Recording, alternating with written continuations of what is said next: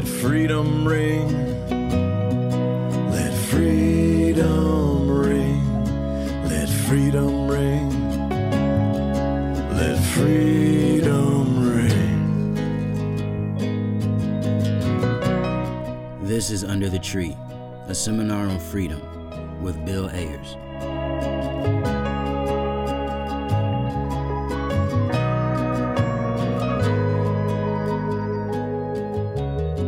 Welcome back to Under the Tree, a seminar on freedom. We're glad you're here. That was the guitar-wielding freedom fighter Tom Morello getting us started, as he always does. Tom shows up, and I hope each of you, each of us, is showing up in these remarkable and extraordinary times. None of us can afford to miss this brutal, tragic, joyous, hopeful, unprecedented, and magical moment. We open each seminar, each edition of the podcast, with a poem. Our common practice, our ritual announcement to seminar is in session. Today's poem comes from the pen of Lynn Ungar, a poet and Unitarian minister who lives with her wife and daughter in the Bay Area. And the poem is called Breathe, Said the Wind. Breathe, said the wind. How can I breathe at a time like this when the air is full of smoke, of burning tires, burning lives? Just breathe, the wind insisted. Easy for you to say if the weight of injustice is not wrapped around your throat, cutting off all air. I need you to breathe. I need you to breathe. Don't tell me to be calm when there are so many reasons to be angry, so much cause for despair. I didn't say to be calm, said the wind. I said to breathe. We're going to need a lot of air to make this hurricane together. That's a poem by Lynn Ungar. Let's continue with our second regular feature of Free Write, impromptu, unedited, spur of the moment. So pause the podcast for just a few moments and write without stopping. No need for edits or revisions in response to this prompt. How are you and your lovelies finding spaces to breathe, and in what ways are you on guard for hurricanes? Okay, start writing. I'll be right here when you get back. If you want to share your response to the writing prompt, email a voice memo to underthetree@gmail.com. We might play it in a future episode, so make sure you introduce yourself and tell us where you're from. You can also follow us at Under the Tree Podcast on Instagram and subscribe to our YouTube channel for clips and interviews. Okay, back to the show. Hey Malik, how you doing? How you doing today? I'm all right, Bill. How are you? We're good. How are the kids doing? Man, everyone's like on 10. I don't know what's going on. Really? Yeah, but comes with the territory. Okay, that's good. So you and I are going to talk today about reparations as part of a conversation that we need to have and that the country is having, but it's partly a lead-in to the legal scholar and the brilliant Catherine Franke, who's going to be joining the show later. She's written a book called Repair about the history of reparations, and I think we'll all find that fascinating. Cool. Yeah, I'm excited to talk about it. We'll get into it, but there's a wide range of feelings I have about the idea of monetary payment as repair.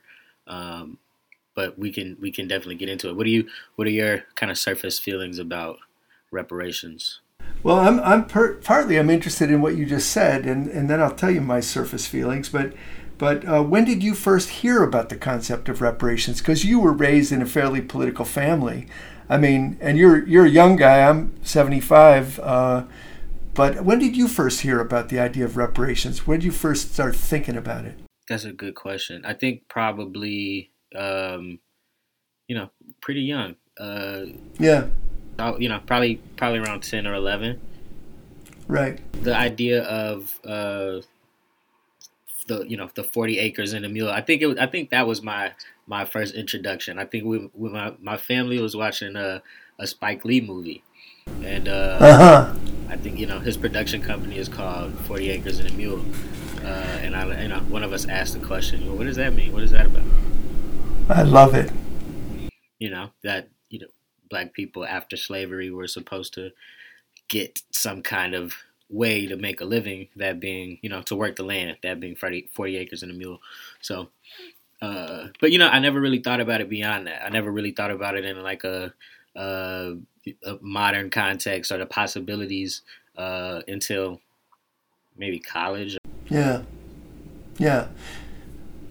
I find it fascinating that you get to Spike Lee's production company, because I've always found that absolutely dazzling that he named his production company 40 Acres and a Mule. That was what was promised to the enslaved workers in the South at liberation by General Sherman. It never became national policy, but the radicals in the Congress said, look, in a sense, what they said was, look, you can't say to people, oh, you're free, you've been tied down to a cell your whole life. You can't hardly walk, you can't hardly read, you can't, but here, you're free, go ahead. And what Sherman said and what the radicals said in the Congress was, we have to give folks the means of production. We have to give them the means to produce. And that's a pretty radical statement. And so I loved it that Spike Lee named that his production company after that. And I think you're a very lucky person to have grown up with a political family where your dad could actually explain the history of that. That's pretty great. It was pretty rare that we would get to watch a Spike Lee movie at that young age. So, the cultural aspect of it too was good. So what I said earlier about, feeling iffy about the idea of monetary payment as repair, I definitely think monetary payment is due and necessary and should happen in terms of descendants of the slave trade. But in terms of repair, I don't think the money accomplishes that. If that is the goal, right, repairing race relations or repairing the original sin, quote unquote, I don't think that's what would accomplish that. There would have to be some more intentional, kind of reversal of a lot of like systematic policy entrenched things that kind of continue slavery in different ways. I think you're right. I mean, I think that it's more than monetary, but the way I think of it, and the way I've thought of it really since I was 20 years old. You were lucky you learned about it when you were 10. I was 20, but to me, reparations is making amends for a wrong by helping those who've been wronged. That doesn't mean only money, but it means a lot of things. And it's a form of restorative justice. It's a form of so-and-so created harm. In this case, the state created harm not just in the original sin, but as you point out, in the perpetuation of the original sin through Jim Crow, through redlining, through mass incarceration, through voter suppression. So the original sin has not been taken care of at all, and the afterlife of slavery lives with us today. But making amends for the original sin plus the afterlife, it seems to me, is a fair and just and reasonable, demand. So you've known about it for a long time. The reality is it goes back in history really to the beginning. It goes back, to the Egyptians, basically. It goes back forever. It's not a new idea, although we're coming to it, I think, in a new way, which is very exciting. But, I said I first heard about it when I was a young man.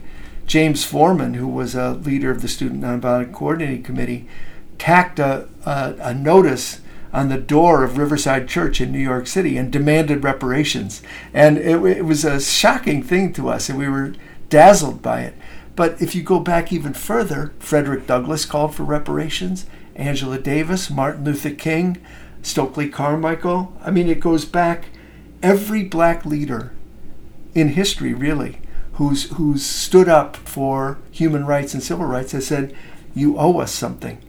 For example, I've got two things here that would be worth hearing. One is from Frederick Douglass in 1881. He writes, when the Hebrews were emancipated, they were told to take spoil from the Egyptians. When the serfs of Russia were emancipated, they were given 3 acres of ground on which they could make a living. But not so when the slaves were emancipated in the U.S. They were sent away empty-handed, without money, without friends, without a foot of land on which they could live. Old and young, sick and well, were turned loose to the naked sky. That's Douglass in 1881, right? I was thinking about the I always hear about other examples of reparations having been given, the Japanese internment camps in the U.S. and then other examples in other parts of the world that I'm not recalling right now. But, that has always been a part of the discussion that, why not this particular case of, decades of generational injustice. Why not that? Why not this one? Why do you think that is? Well, I think it's because we've never done what the brilliant journalist Nicole Hannah-Jones calls on us to do, which is to recognize the basic moral commitment that when a wrong is committed, and in this case, the wrong was committed by the state, and it was supported by the majority of people. It was the state that made these laws, that created these conditions. The state has to respond to that.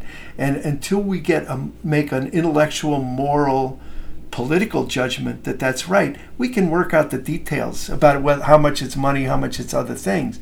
But I think it's important that you point to the reparations given to the Japanese, who were interned for 3 or 4 years in the 1940s in the United States. They were paid $1.6 billion in 1988. That's worth something like $3.5 billion today, and President Ronald Reagan signed the bill. So, I mean, come on, that's a form of reparations. You had said in the beginning that it's not just monetary, and that's true. Even with the Japanese reparations, there was an apology from the government. There was an apology for racism. There was an apology for war hysteria. That's necessary too. So if you look back, to something you and I were involved in, was the reparations for the John Burge tortures in Chicago. It had many aspects. Money was one part. Education was one part. Recognition was one part. Apology was one part. Education for the guys who were tortured, plus their children and grandchildren at public expense. That's part of reparations. And reparations can be big or small, but what I'm trying to emphasize, I think, is that until we take it as a moral imperative to say that a crime was committed, restorative justice demands reparations of many types, then we're stuck. But the actual facts of what it would look like, Chicago's reparations agreement around police torture is one example. Oakland, California's decision to give marijuana dispensary licenses to the folks who were themselves criminalized by possessing marijuana is an example. I mean, there are many examples, but the first responsibility is make the moral decision that it's the right thing to do. Yeah. You're right, and I think maybe I have my organizer hat on because I'm thinking, the principles, the mechanics, the precedent is all there. There, like you just said, the models for which this could be built upon are there. So I don't doubt that, and I don't, let me be clear, I am all for reparations, but in fact, what I start thinking about is how to win. Let me go back to you though around being an organizer. I think that's a great strength that you bring to our conversation, and I think it's important to be practical and to be real. But if you think back again through history, you say, we won the end of the Atlantic slave trade, but we didn't win the idea that whites are not superior to blacks, that white supremacy is wrong.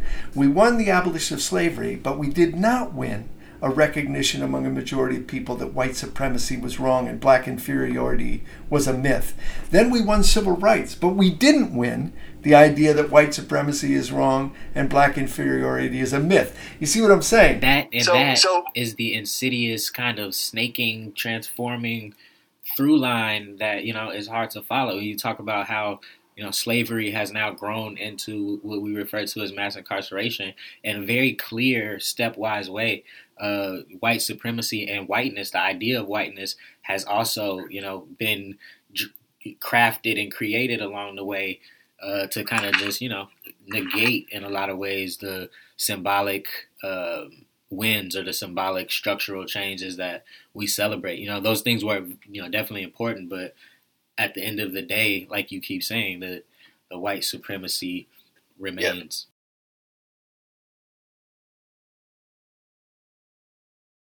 Yeah, it remains. And I think one of the other things I think as an organizer that you would appreciate, and this stuff, but you go back and you think about the mythological Martin Luther King.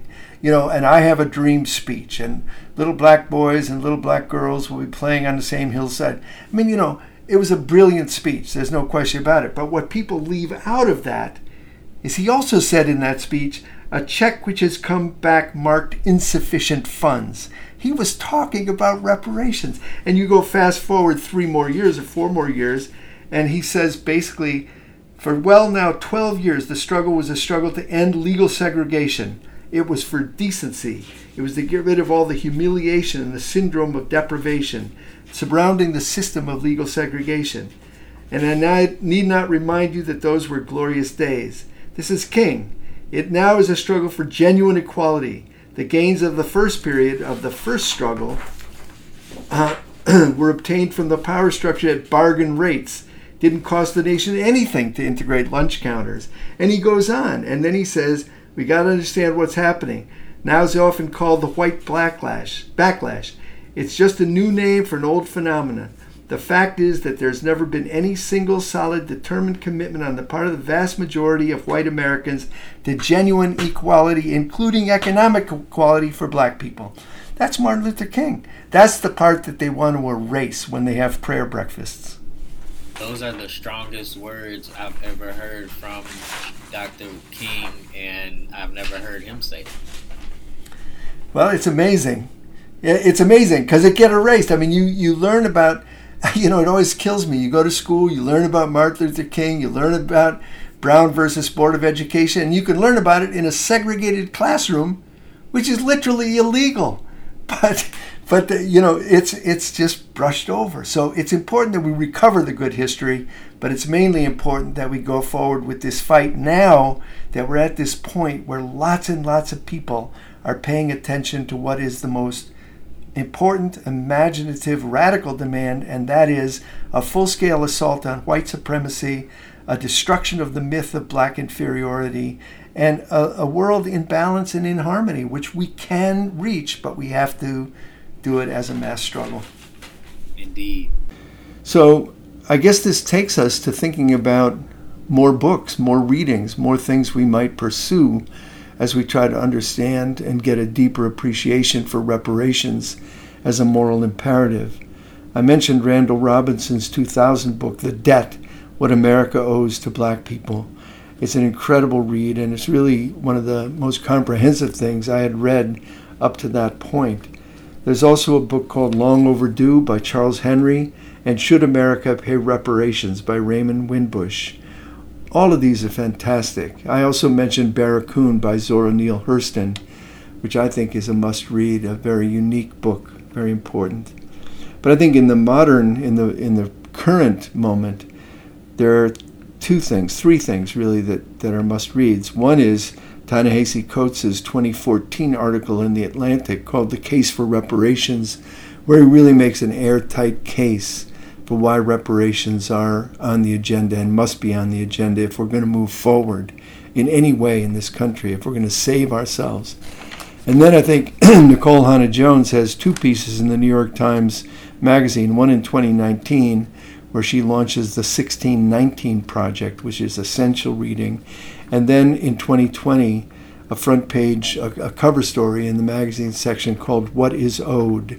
And she makes, I think, a very important argument about why it's important to understand the principles involved before you worry too much about the details of what's involved. It's really understanding the moral imperative again.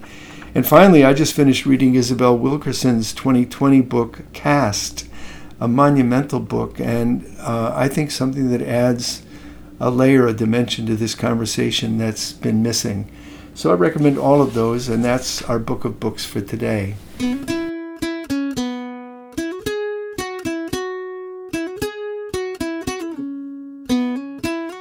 It's time for our guest speaker series, Activists, Authors, and Artists After Hours. That's AAAAH, pronounced ah, like a sigh, or it could be a question mark or an exclamation point. I kind of like the sigh. This is where we talk to folks who can help us think more deeply about this political moment, about where we are on the clock of the universe, about what's to be done, or what the known demands of us now. We look at the circumstances of our lives, release our radical imaginations, and ask ourselves not just what's going on, but how things might be otherwise. And today I couldn't be happier to be joined by Katherine Franke, one of the nation's leading scholars on law, racial justice, African American history, and sexuality. She is a professor at Columbia University and the chair of the Board of Trustees of the Center for Constitutional Rights, a legendary civil rights law project. Katherine, thank you so much for joining us under the tree.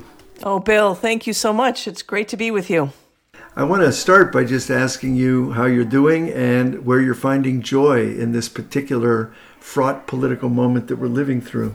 I'm doing okay. I think all of us are trying to figure out how to live with both the dangers of the COVID pandemic, but also the intensity of what's going on in this country around racial justice and how to do those two things at the same time. And it's both a hopeful time, I think, in terms of what we're starting to see shift around racial justice, but it's also a heavy time. And as we look forward to the election, I don't want to put too much credence in electoral politics, but it would be nice to get rid of this guy in D.C. Well, I think we have to get rid of him, and I think it won't answer every problem, not even close.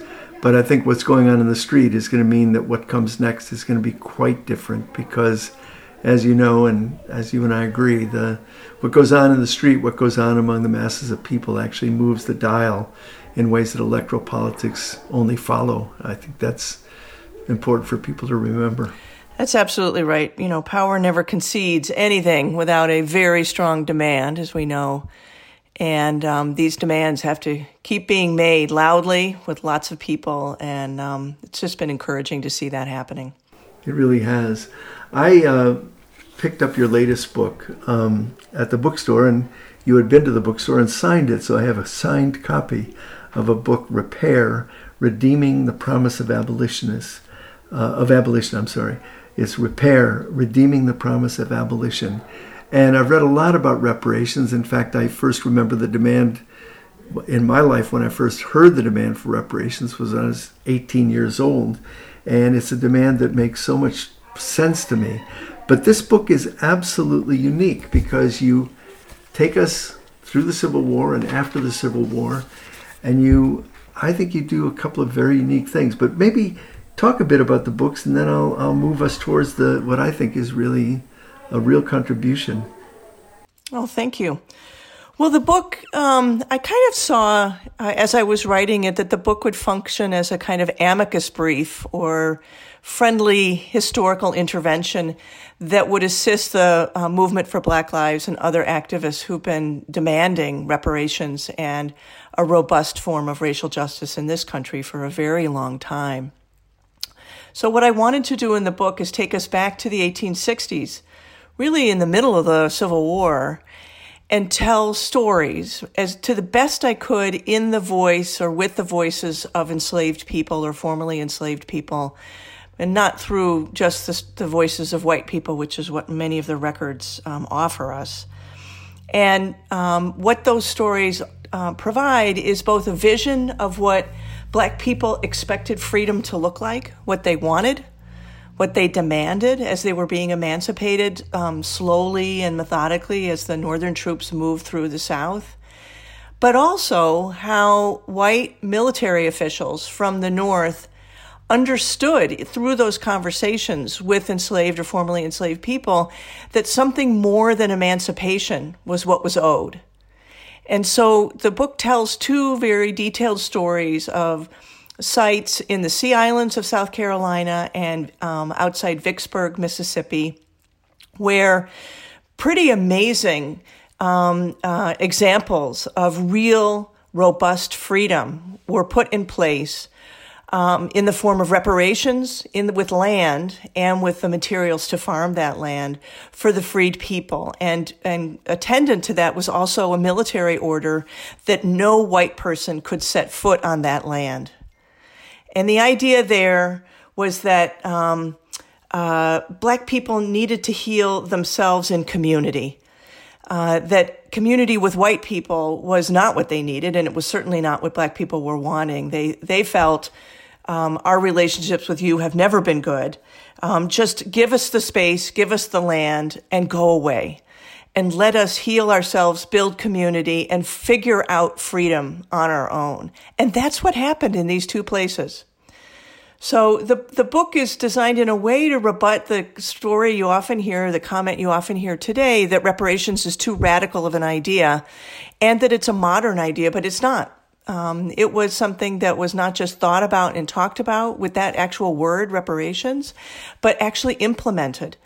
And I can tell you more details about how those went, and the book does that too. But that was the basic idea, was to lift up the possibility of a different idea of freedom. Yeah, I think you do a remarkable job of these two pretty utopian communities that Black people designed for themselves coming out of slavery. And early on you make the point, and that's what I think is really quite unique about the book, but early on you make the point, which I think is largely misunderstood today, that there's not a binary freedom and slavery, but rather there's a process.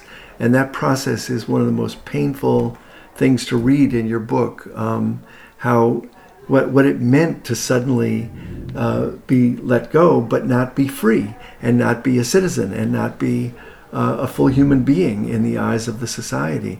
But then to go forward and build these two utopian communities was extraordinary. Yeah, tell us a little more about that. Well, part of what I start out with in the book is the I think very hard question of whether emancipation bears any necessary relationship to freedom. Meaning, if you emancipate a people, if you legally abolish the institution of slavery, are those people free? And these examples that I tell in the book answer that question. And I think American history answers that question, which is no. We can end the institution of slavery, but much more is required in order to make a people free. And so in the book, I talk a lot about the difference between being freed and being free.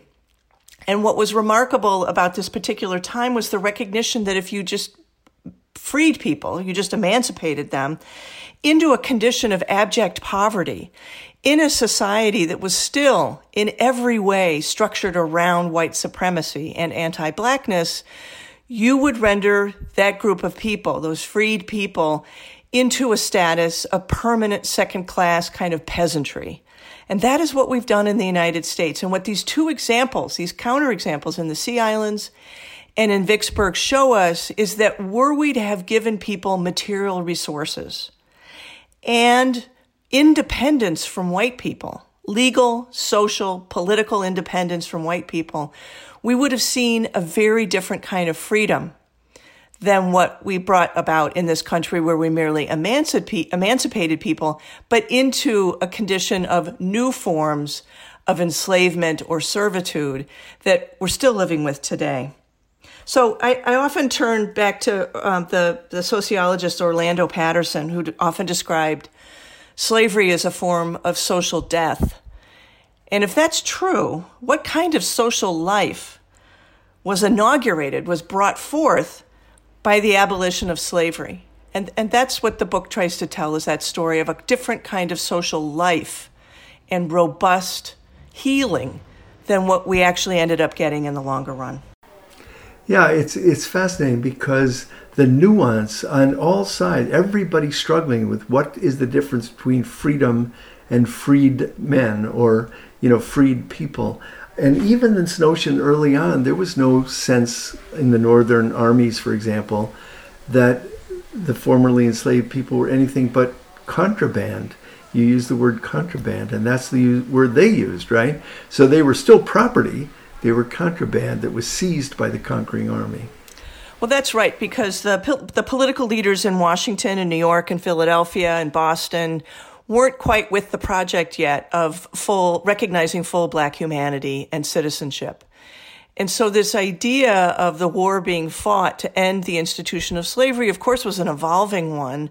But the robust idea of freeing Black people into a civil status equal to white people was something that was just too much, a horizon that was too far for even some very avid abolitionists. We should get rid of the institution of slavery, but to say that black people were fully human in the ways that white people were, not everybody was ready for that, including Abraham Lincoln. So he had his own journey to understand what the war was about, what slavery was about, why it was evil, and what lay on the other side of slavery for black people and white people, and for our society more generally. Lincoln seemed to be evolving, but if you read his first inaugural address, it's absolutely horrifying. And nobody reads it. They all read the second in high school, and that's because it could have been written by Frederick Douglass. But the first inaugural address is just a genuflection in front of the slave owners. Well, that's right. He knew he had a very fragile coalition that was holding him in office. But during that period, his thought was that if we end the institution of slavery, we will repatriate black people back to Africa. There is no way we could all live together in the United States. And when that seemed too expensive or impractical, he said, well, then let's put people on reservations out west. And west was, Missouri, Kansas. At that point, that was understood as the West. And then incrementally, he came to the view that we had to leave black people where they were, but we will never know what that fully would have looked like since he was assassinated right at the end of the war. And a horrible, horrible Southern vice president took over. But, staying with this notion of what could have happened. I mean, your description of the two kind of utopian communities really point toward democracy. And I'm curious, I'd like you to say a few more words about those two communities. And then I'd like you to go forward and say, what are the implications of that for reparations today? For the conversation that we're suddenly having, which frankly, I never thought we'd ever imagine a conversation on CBS and NBC about reparations, but here we are. And I think it's a very exciting time, but I think your book offers some insights into what democracy might look like.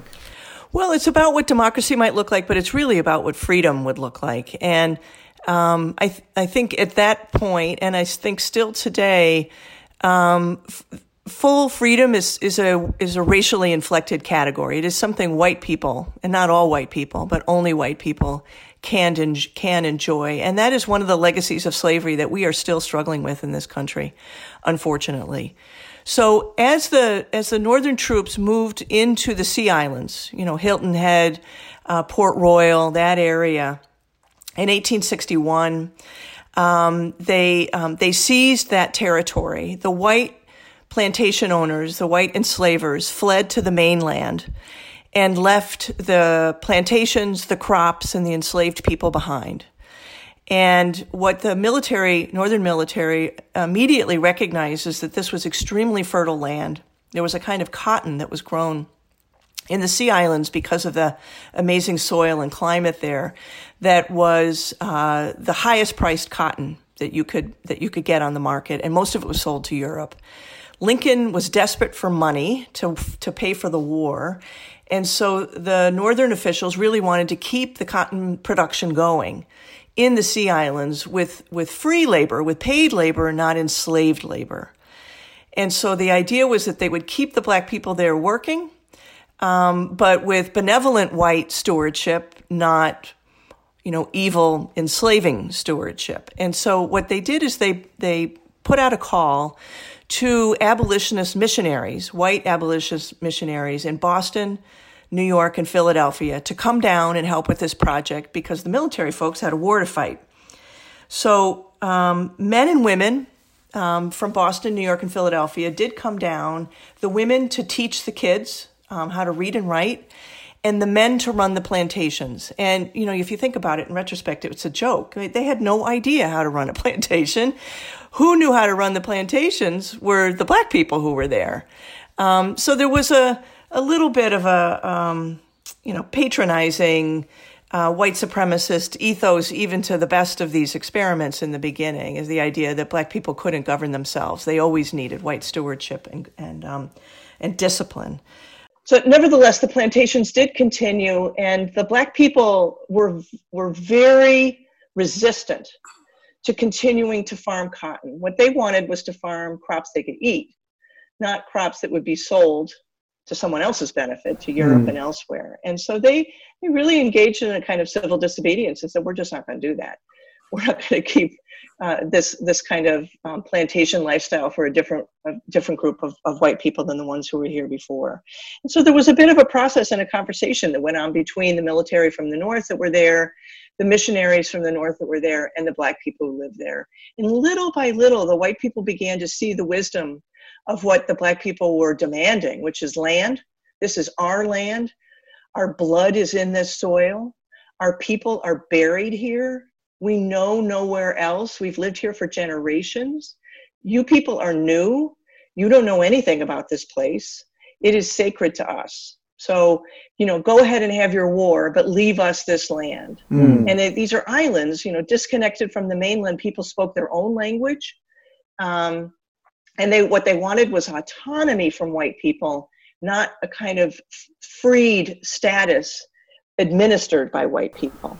Right. And some of the white military got the message. And so there was a program of explicitly termed reparations that took place where land was seized from the former white landowners and then reallocated to the black people who lived there in interesting and complicated family formations. As I'm sure, and your listeners are very well aware, the families of enslaved people were just a tragic experience where your kids would be sold, your spouse would be sold, your mother would be sold. And so they were reconfiguring complicated families during this time and living collectively on the land and seeing it as their new homeland where they would build free lives. And this project was put into place. They got title and deed to the land. I have original documents that I have pictures of in the book where black people signed their names with an X, having gone out and drawn little maps of the plots they wanted to lay claim to. And I can't imagine what that must have been like for formerly enslaved people to have a government official recognize they're signing their names on a document with a claim for land that would be theirs. And they were promised that this land would be theirs. The other little footnote that's worth noting is at this point, there were many black women who were heads of households, and they were making land claims and receiving titles for property in their own names at a time when white women could not own property. Right? Where these were during the laws of coverture and other what we would consider today backward and sexist laws, where white women did not have an independent legal status from their husband, but black women were able to own property in this time in these sort of special free zones of the Sea Islands and Vicksburg. So this experiment went on for quite a while, where land was both auctioned at below market rates so that black people could buy it.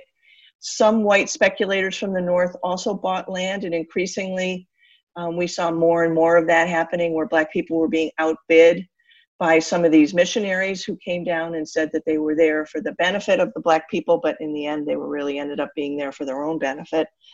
And then just fast forwarding, as this experiment goes on really successfully in many respects, the war ends, Lincoln is assassinated, Andrew Johnson becomes the president of the United States, and one of the first things he does is grant amnesty to the former Confederates and restore all of their land except in slaves. And that's the language of the oath they had to sign, that they would have their land, all their property restored except in slaves. Wow. And so all of this land to which people had title, the government issued title, was violently stolen from the black people of the Sea Islands and returned to the white people. And then an order was issued out of Washington that those black people had to enter into year-long labor contracts working on those plantations for the people who had formerly enslaved them. So that's, in the end, what it meant to be freed, but not free. Yeah. Was to be landless, was to be legally tied through contract to the people who had enslaved you before, and to be, in many cases, never paid for the work that you did. And it's just heartbreaking to read the recounts of what it was like for the folks who had their land stolen for them. And I would just add one last piece here, which is that for those white people who did not return, they were paid reparations by the government for the land that had been confiscated for them. And those who did return were paid reparations for the time in which the land had been confiscated before it was returned. So white people were made whole, and black people never were. And these particular white people were not only slave owners, they were traitors. They had led a war against their own country, and now they're being paid reparations.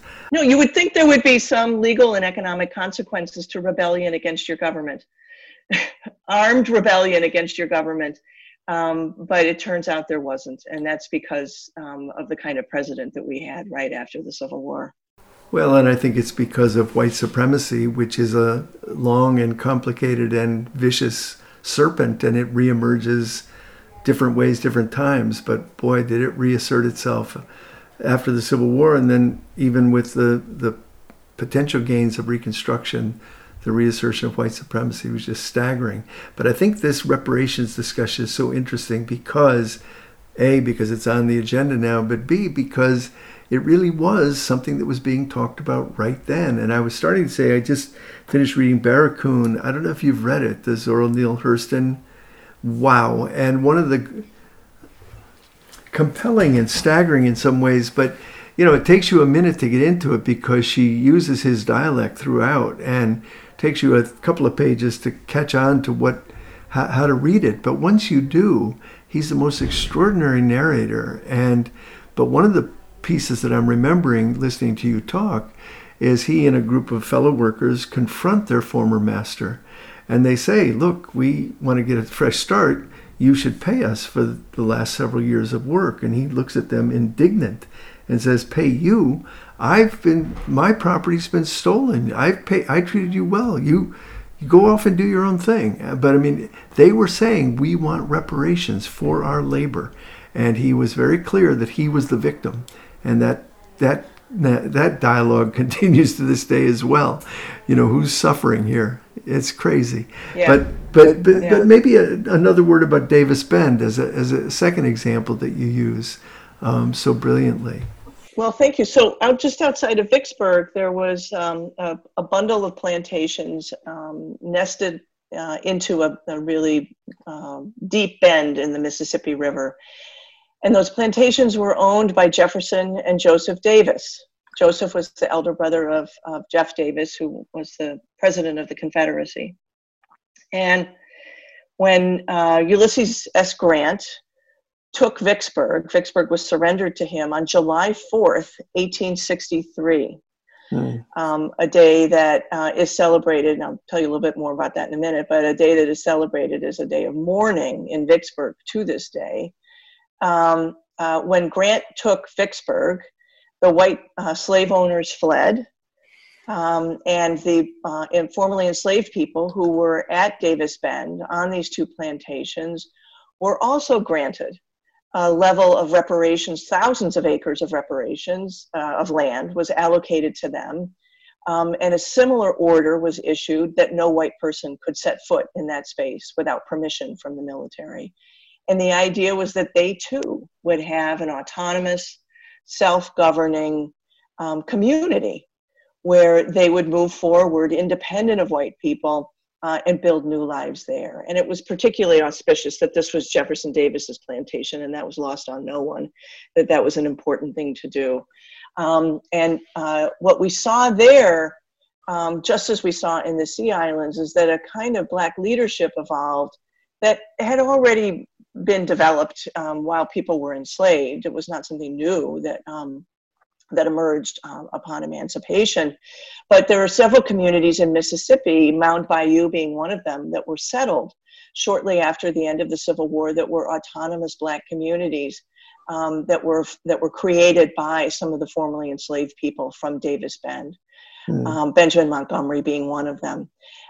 So the Davis Bend experiment, if you will, in Black autonomous freedom was also put to a very early end with the assassination of Lincoln. But these two parallel contexts where reparations were specifically given in the form of land, and then that land was stolen back from them later, are both inspiring and heartbreaking. And the book goes into a lot of detail about what that looks like. Yeah, and as a legal scholar, as a social activist, somebody who's looked deeply and participated deeply in these movements, I'm curious how you look around today at the taking down of statues, at the defunding police discussion, at the Black Lives Matter being painted on the streets of Washington and New York, and reparations suddenly being in the conversation. And you think of the hundreds years struggle, centuries old struggle for Black freedom, and you think about the centuries old discussion about reparations. How do you name this political moment? It's transformative. I think because we're in the midst of it, it's hard to know what we're transforming to. Of course. I like to think that we're at the very beginning of whatever kind of shift in the telling of our national story and our idea of justice and belonging might mean. But it's so encouraging to see, electrifying really, to see people taking to the streets, white people and people of color, coming together around a kind of consensus that the forms of white supremacy that have been normalized since before the founding of this country can stand no more. And I think it's often, some people will dismiss the importance of the toppling of these statues. And to some degree, I do think we need to retain them somewhere, perhaps in a museum, because we don't want to forget that history. But there's no other country in the world that reveres its evil history the way the United States has done. And that's part of that legacy of forgiving and forgetting that was the oath that Andrew Johnson allowed the former Confederates to sign. One thing I would note is there was a public reading of the Declaration of Independence in New York City on July 9th of 1776, just shortly after it was signed. And New Yorkers immediately ran out and toppled a big statue of George III. Love it. And they melted it down and used it for bullets to shoot the British during the Revolutionary War. Love it. So there's a long and patriotic history of toppling the statues of anti-democratic, racist despots in this country. And so we're just continuing that tradition today. I think it's important. I mean, it's symbolic, but it's also important because, as I've often thought, truth and reconciliation are sequential. You must tell the truth. And we see lies across the country with our public monuments and the people who committed genocide against the indigenous people who conquered Mexico, and imperialists of all types, and most egregiously slave owners and traders. And I think it's important to knock them down, but it's important to remember that symbols are not substance.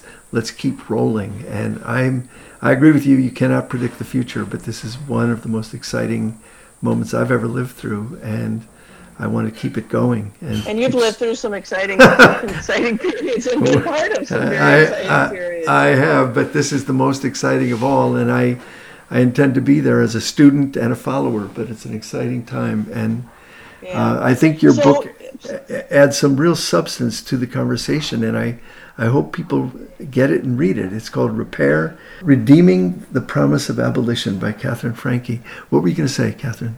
Well, I would agree with you, Bill, that symbolism alone is not enough. And I don't even think just telling the truth is enough, although it is essential.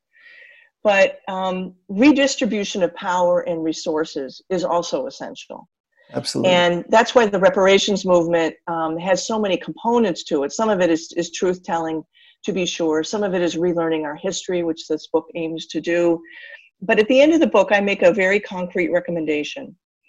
And that is that we address the fact that we are in the midst of the largest intergenerational transfer of wealth that the world has ever seen. So the people who are my parents' generation are passing away and passing to their children at the lowest estate tax rate that we have ever seen, trillions of dollars. And so much of that family wealth was acquired through owning of real estate, right, through just getting a small plot of land, getting a house, sitting on it, letting it accrue or letting it increase in value, and then selling it and buying a bigger house. And it's that intergenerational accumulation of wealth through real estate that Black people never got in on. Right. So what I urge us to do is to increase the estate tax. We don't have to tax every penny of that family wealth, but we certainly could tax a lot more of it, and put a significant amount of that into a trust for reparations. And with that trust, and I do think that the Black community should decide essentially what should be done with that trust. But one of the things I would recommend is the funding of community land trusts. Is the funding of Black communities that are collectively owned by those communities, where they have their own schools, their own independent energy production. I look at Jackson, Mississippi, where they're doing a lot of this, and it's just Operation Jackson is very interesting in what they're doing with community land trusts. So the idea is not just to enrich individual Black people, although I'm for that too, but to empower over the long haul the Black community, and to do that in a way that is Black driven, Black led, and not something that comes out of a government program from Washington, other than recouping these funds, which I think are ill-gotten gains that are part of this intergenerational wealth transfer. And the idea of doing it with land trusts both mirrors what these utopian communities were in the Sea Islands and in Vicksburg, but also recognizes the value of real estate and a home and a place for all people, but particularly for Black people who've never really had that in the U.S. I think that's an outstanding way to think about it. I also think that, as Nicole Hannah-Jones and Ta-Nehisi Coates have said in other contexts, working out the details of reparations is not the hard part. The hard part is the political will to say this is justice. And I think that's what you do such a fabulous job with in your book, that justice, freedom looks a certain way, and we can work out the details once we agree on that. And that really is a large part of the struggle. Well, thank you. It felt like work I had to do as a white person. I should say we're on a podcast, so you can't see me. So reparations and the fight against racism in the society has so often been something that we've relegated to the Black community and saying the white people community as not having any responsibility for. But this is our history too. And we have to face it as well as white people and be willing to cede some power and resources to address that history and the failure of rendering true freedom to Black people in this country. And the interesting thing is that I often remember James Baldwin saying, when Black people are freed, white people will be free. And you say, free for what?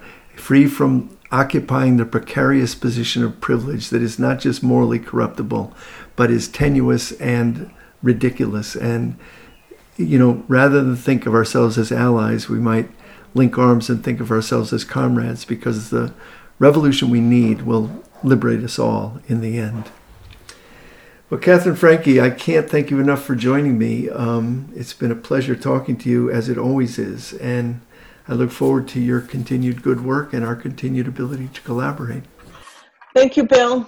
You're one of my heroes, and so it's a great honor to be on the podcast. I think it's wonderful that you're doing this, and I really appreciate your lifting up repair and having this conversation around reparations. Thank you so much. We'll talk soon. We will. Take care. Bye-bye.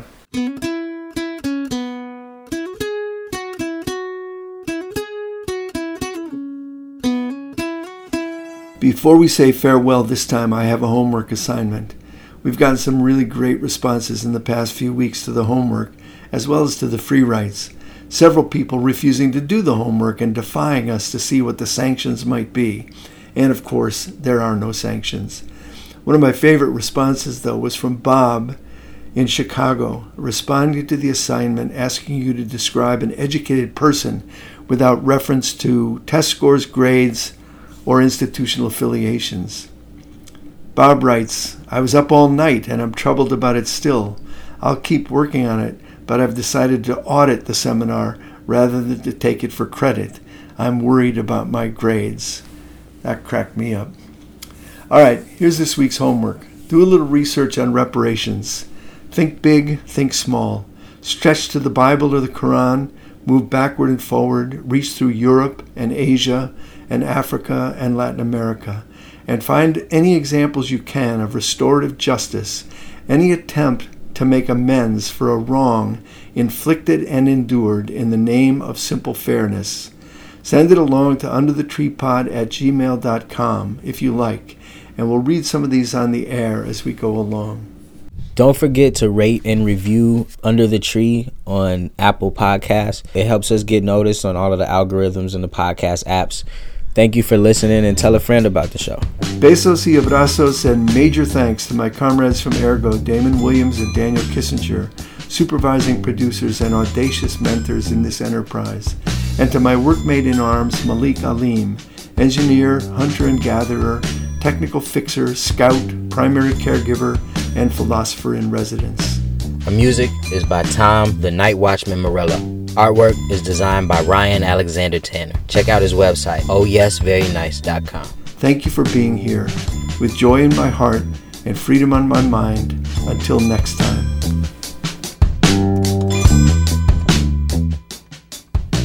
Black for the skin, green for the land, red for the blood, steady freedom's hand.